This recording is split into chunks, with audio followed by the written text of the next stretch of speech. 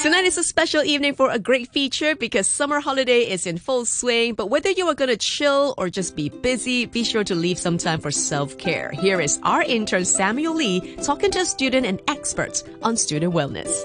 In Hong Kong, assignments, tests, exams, and extracurricular activities often fill students' schedule. Apart from grades and personal portfolios, a healthy mind is also essential to students' development. In recent years, there has been a more holistic term called Wellbeing, not just covering mental health, but in being comfortable, healthy, and happy. At the same time, teens also embark on an important stage of their growth. They try to identify themselves, know the society better, and live more independently. Before listening to grown-ups, let's start by hearing from the students on their own concerns, pressure, and how they deal with it.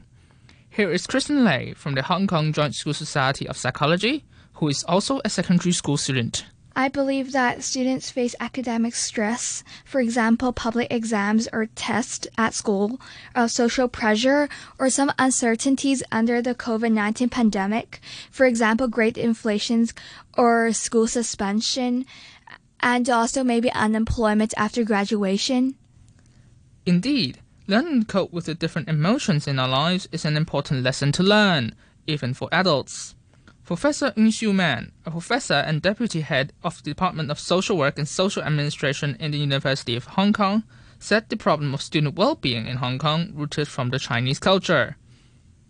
In the case of Chinese society, we have a strong tradition of Confucianism, 儒家思想, and we put much emphasis on academic excellency, paying emphasis on academic performance. So that is something consciously or unconsciously built into the heart of most people. You need to challenge the traditional value, but that is the most difficult thing. So there are two things. One thing is something more abstract. We need to somehow change the cultural values, putting too much emphasis on academic performance.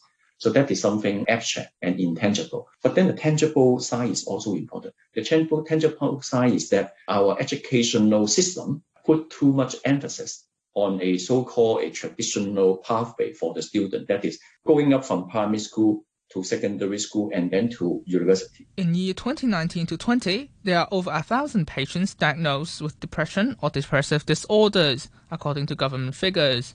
In year 2015-16, that number is slightly over 400.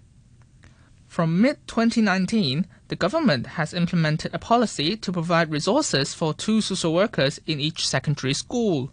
Professor Vicky Tam from the Department of Education Studies in Hong Kong Baptist University said that the social circumstances and the pandemic make people more ready to disclose to others that they need a hand. Well, when there is something going on in society, for example, this could be political events or unrest in the sense, or there's a public health crisis that relates to coronavirus that's been identified, and then the casualty and fatality and the number of infections. So that put people in an awareness mode. So they may be alert of their own situations in terms of their mental health, their mental well-being. And in some sense, that could trigger some of them to start to be more realized about whether there's anything that's going wrong with themselves. So that could actually make people more ready or willing to seek help. While ramping up the assistance available is one thing to be done, it is also important that we listen to the students and help them in supporting each other. Establishing a good relationship between teacher, students, or parents and child is really important, because this encourages students to talk about mental health issues with teachers or parents, and I think this is the first step to building trust and bond with them, plays a really important role in mental health well-being. And at the same time, I think that students can also promote mental health among themselves and discuss about mental health and hold different webinars or discussion forums among students so that they know they're not alone, and to also encourage them to seek professional help when needed. So students also have work to do when it comes to talk about mental health, and mental health topics might sound less familiar with parents. So I guess students can also promote mental health to the general public. And Professor Vicky Tam finds peer-based programs a good move and finds students capable on taking the initiative. Peer-based program definitely has their strengths and values, and I think it caters so much for the unique developmental needs of adolescents as they are developing their autonomy, their identity, so they're able to exercise their resilience in supporting themselves as well as rendering rapport for their friends and classmates. And allowing students to take part in intervention or programs or prevention type of projects that can support mental health. I think these are very good initiatives.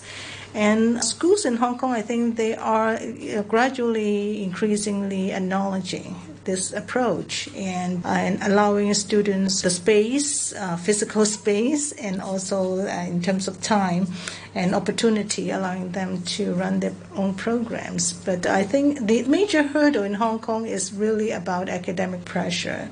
So if schools and parents and many students are putting priority over academic results, then it would be quite difficult to motivate students to take part in peer-based projects or programs that relate to mental health. A project that I've been working with my colleague on is not specifically on mental health, but we're trying to promote positive youth development, about their concern for society, their connections to other people, and so on. And we use a learning community framework so that we're involving secondary school students and university students and other community groups. And the secondary school students take a lot of responsibility in designing and taking initiative in implementing the learning programs. And I think this is one good evidence to suggest that secondary school students have the capabilities and potential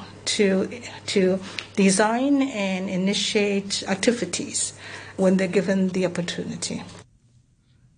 With the students speaking on their concerns and hopes, and after listening to Professor Ng and Professor Tam, what would they suggest to students, teachers, parents, and how can we look at the problem as a whole? Schools, theoretically, ideally, should counteract this traditional trend. The schools should spread out the value that people are different. People have multiple talents. And doing good in academic study is not the only way. But of course, the school would like the student to study hard. But then there should be multiple pathways. But in reality, there is a trick. The trick is that in order for a school to survive, they need to have the student to perform really well in academic study and do it extremely well in BSE so that they can maintain that to be band 1. Schools are not just for learning from the books. School is not just for learning academic knowledge. There are so many other domains in adolescent development that we need to pay attention to. I remember some years ago, I talked to a secondary school teacher, and it's a teaching English subject. And she was sharing with me about the behavioral problems, emotional problems of some of the students. And she was expressing how difficult it is to work with students with all these emotional and behavioral problems. So I was just conversing or chatting with her and trying to understand more about her circumstances, the situations. And then I bring up the suggestion that, well, I think it's important to listen to your students to understand what's going on in their life. And that's a very important starting point for giving support and helping them to deal with their behavioral and emotional challenges. And the teacher looks at me and said, "Why? I'm just an English teacher. I teach English in my school, and that's it. Why should I be doing things to listen to my students to understand their problem. So this is a very conservative, traditional way of looking at the role of a teacher and the responsibility of a school. I'm very happy to find that many schools have improved beyond this sort of mentality. To young people, once again, it is really important to generate more opportunities for other young people to contribute. And I think that a lot of young people want to help, but they may not know exactly where to start. So step out of your comfort zone, because a small act of kindness can mean a lot. And I personally, to be honest, really enjoy empowering young people around me and helping them believe that they're playing a significant role in making an impact in our community. Lastly, I want to encourage you all to step out, chase your dreams, and to contribute to our community, because I believe that we all play an important role in making Hong Kong a better place, and all it takes is perseverance and courage. Thanks, Professor Ng, Professor Tam, and Kristen. Well-being is never a once-and-for-all process, but a path to take. Hong Kong is progressing in this path, but a lot more has to be done. Teachers have to give timely care to each student and teach them to express their feelings. Parents will need to talk to and encourage the kids more often. And the students themselves will also have to learn to cope with their emotions and ask for help when needed. By then, we may look forward to a day where students do well in school as well as living a happy life. As the saying goes, a healthy mind in a healthy body. This is Samuel Lee, and until next time, bye-bye. Big thank you once again to Samuel. What a great feature. And don't forget to take care of yourselves, okay? Common Room with Alison Howe. Common